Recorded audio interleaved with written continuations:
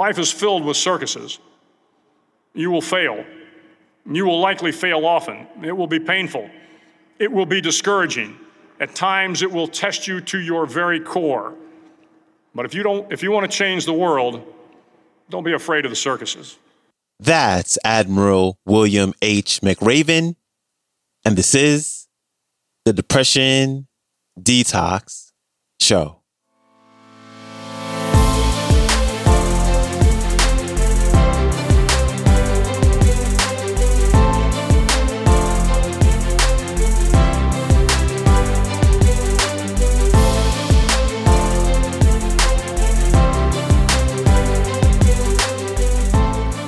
Hello,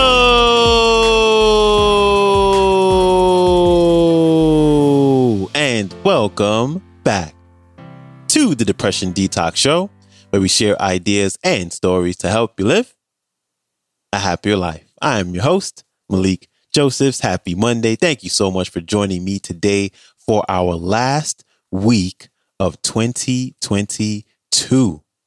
And I think today's talk is great because it plants the seeds of transformation in your mind for our upcoming 2023. And I love this talk by our newest featured speaker because it's packed with so much useful and practical tips to help guide you to become your best self for 2023. So I'll stop right here so we can get right into it with the Admiral as he shares his top 10 lessons to change your life and the world. Here's Admiral William H. McRaven. Enjoy. I've been a Navy SEAL for 36 years, but it all began when I left UT for basic SEAL training in Coronado, California.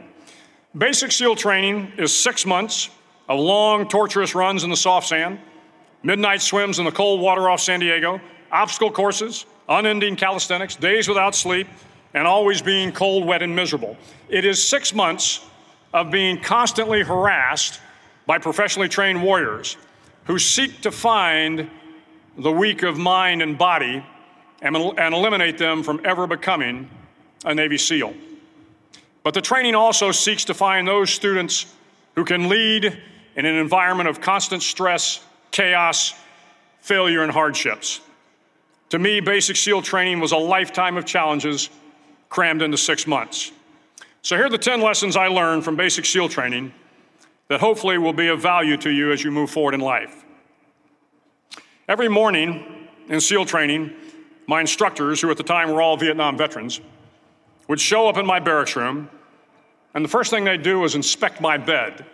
If you did it right, the corners would be square, the covers would be pulled tight, the pillow centered just under the headboard, and the extra blanket folded neatly at the foot of the rack. It was a simple task, mundane at best, but every morning we were required to make our bed to perfection. It seemed a little ridiculous at the time, particularly in light of the fact that we were aspiring to be real warriors, tough, battle-hardened SEALs. But the wisdom of this simple act has been proven to me many times over. If you make your bed every morning, you will have accomplished the first task of the day. It will give you a small sense of pride, and it will encourage you to do another task, and another, and another. And by the end of the day, that one task completed will have turned into many tasks completed. Making your bed will also reinforce the fact that the little things in life matter. If you can't do the little things right, you'll never be able to do the big things right. And if by chance you have a miserable day, you will come home to a bed that is made, that you made. And a made bed gives you encouragement that tomorrow will be better. So if you want to change the world, start off by making your bed. During SEAL training, the students are all broken down into boat crews. Each crew is 7 students, 3 on each side of a small rubber boat, and 1 coxswain to help guide the dinghy. Every day, your boat crew forms up on the beach and is instructed to get through the surf zone and paddle several miles down the coast. In the winter, the surf off San Diego can get to be 8 to 10 feet high, and it is exceedingly difficult to paddle through the plunging surf unless everyone digs in. Every paddle must be synchronized to the stroke count of the coxswain. Everyone must exert equal effort, or the boat will turn against the wave and be unceremoniously dumped back on the beach. For the boat to make it to its destination, everyone must paddle. You can't change the world alone. You will need some help. And to truly get from your starting point to your destination takes friends, colleagues, the goodwill of strangers, and a strong coxswain to guide you. If you want to change the world, find someone to help you paddle. Over a few weeks of difficult training, my SEAL class, which started with 150 men, was down to just 42. There were now 6 boat crews of 7 men each. I was in the boat with the tall guys, but the best boat crew we had was made up of the little guys, the Munchkin crew, we called them. No one was over 5'5". The Munchkin boat crew had 1 American Indian, 1 African American, 1 Polish American, 1 Greek American, 1 Italian American, and 2 tough kids from the Midwest. They out-paddled, outran, and outswam all the other boat crews. The big men in the other boat crews would always make good-natured fun of the tiny little flippers the Munchkins put on their tiny little feet prior to every swim. But somehow these little guys from every corner of the nation and the world always had the last laugh, swimming faster than everyone and reaching the shore long before the rest of us. SEAL training was a great equalizer. Nothing mattered but your will to succeed, not your color, not your ethnic background, not your education, not your social status. If you want to change the world, measure a person by the size of their heart, not by the size of their flippers. Several times a week, the instructors would line up the class and do a uniform inspection. It was exceptionally thorough. Your hat had to be perfectly starched, your uniform immaculately pressed, your belt buckle shiny and void of any smudges. But it seemed that no matter how much effort you put into starching your hat or pressing your uniform or polishing your belt buckle, it just wasn't good enough. The instructors would find something wrong. For failing the uniform inspection, the student had to run, fully clothed, into the surf zone, then wet from head to toe, roll around on the beach until every part of your body was covered with sand. The effect was known as a sugar cookie. You stayed in the uniform the rest of the day, cold, wet, and sandy. There were many a student who just couldn't accept the fact that all their efforts were in vain, that no matter how hard they tried to get the uniform right, it went unappreciated. Those students didn't make it through training. Those students didn't understand the purpose of the drill. You were never going to succeed. You were never going to have a perfect uniform. The instructors weren't going to allow it. Sometimes, no matter how well you prepare or how well you perform, you still end up as a sugar cookie. It's just the way life is sometimes. If you want to change the world, get over being a sugar cookie and keep moving forward. Every day during training, you were challenged with multiple physical events, long runs, long swims, obstacle courses, hours of calisthenics, something designed to test your mettle. Every event had standards, times you had to meet. If you failed to meet those times, those standards, your name was posted on a list, and at the end of the day, those on the list were invited to a circus. A circus was 2 hours of additional calisthenics, designed to wear you down, to break your spirit, to force you to quit. No one wanted a circus. A circus meant that for that day, you didn't measure up. A circus meant more fatigue, and more fatigue meant that the following day would be more difficult, and more circuses were likely. But at some time during SEAL training, everyone made the circus list. But an interesting thing happened to those who were constantly on the list. Over time, those students who did 2 hours of extra calisthenics got stronger and stronger. The pain of the circuses built inner strength and physical resiliency. Life is filled with circuses. You will fail. You will likely fail often. It will be painful. It will be discouraging. At times, it will test you to your very core. But if you want to change the world, don't be afraid of the circuses. At least twice a week, the trainees were required to run the obstacle course. The obstacle course contained 25 obstacles, including a 10-foot wall, a 30-foot cargo net, a barbed wire crawl, to name a few. But the most challenging obstacle was the slide for life. It had a 3-level, 30-foot tower at one end, and a one-level tower at the other. In between was a 200-foot-long rope.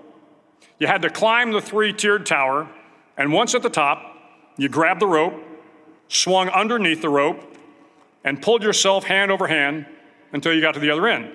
The record for the obstacle course had stood for years when my class began in 1977.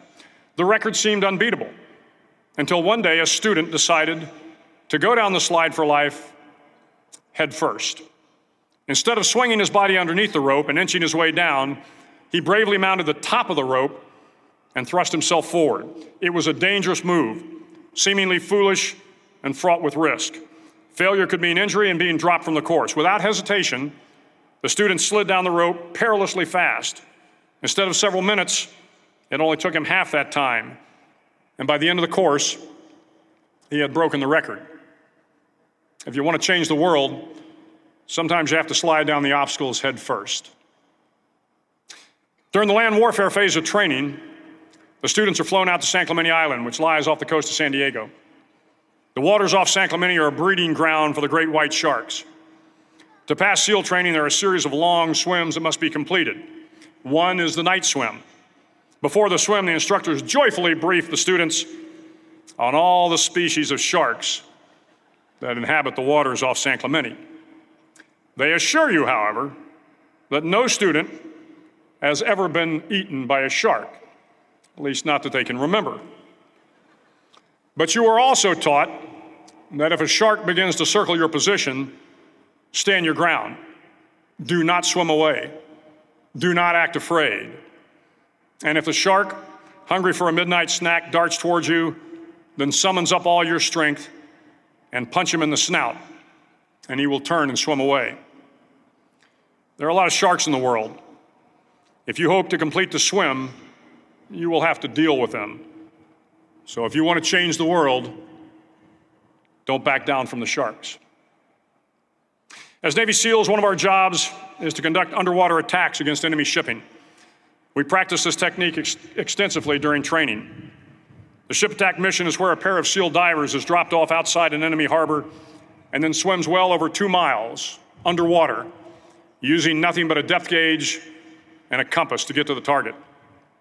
During the entire swim, even well below the surface, there is some light that comes through. It is comforting to know that there is open water above you. But as you approach the ship, which is tied to a pier, the light begins to fade. The steel structure of the ship blocks the moonlight.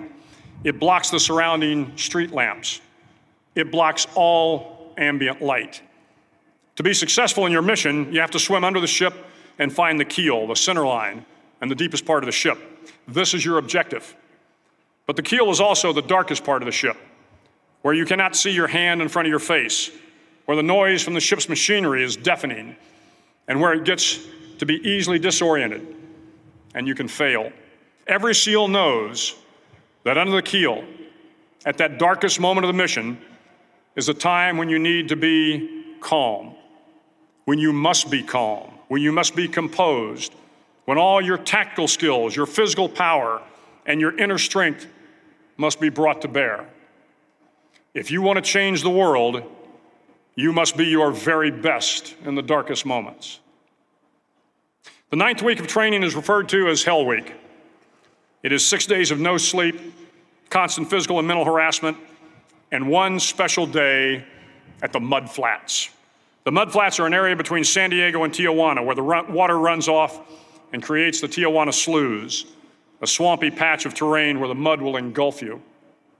It is on Wednesday of Hell Week that you paddle down to the Mud Flats and spend the next 15 hours trying to survive this freezing cold, the howling wind, and the incessant pressure to quit from the instructors. As the sun began to set that Wednesday evening, my training class, having committed some egregious infraction of the rules, was ordered into the mud. The mud consumed each man till there was nothing visible but our heads. The instructors told us we could leave the mud if only 5 men would quit. Only 5 men, just 5 men, and we could get out of the oppressive cold. Looking around the mud flat, it was apparent that some students were about to give up. It was still over 8 hours till the sun came up. 8 more hours of bone-chilling cold. The chattering teeth and the shivering moans of the trainees were so loud, it was hard to hear anything. And then one voice began to echo through the night. One voice raised in song. The song was terribly out of tune, but sung with great enthusiasm. One voice became two, and two became three, and before long, everyone in the class was singing. The instructors threatened us with more time in the mud if we kept up the singing, but the singing persisted. And somehow the mud seemed a little warmer, and the wind a little tamer, and the dawn not so far away. If I have learned anything in my time traveling the world, it is the power of hope. The power of one person, a Washington, a Lincoln, King, Mandela, and even a young girl from Pakistan, Malala. One person can change the world by giving people hope. So if you want to change the world, start singing when you're up to your neck in mud.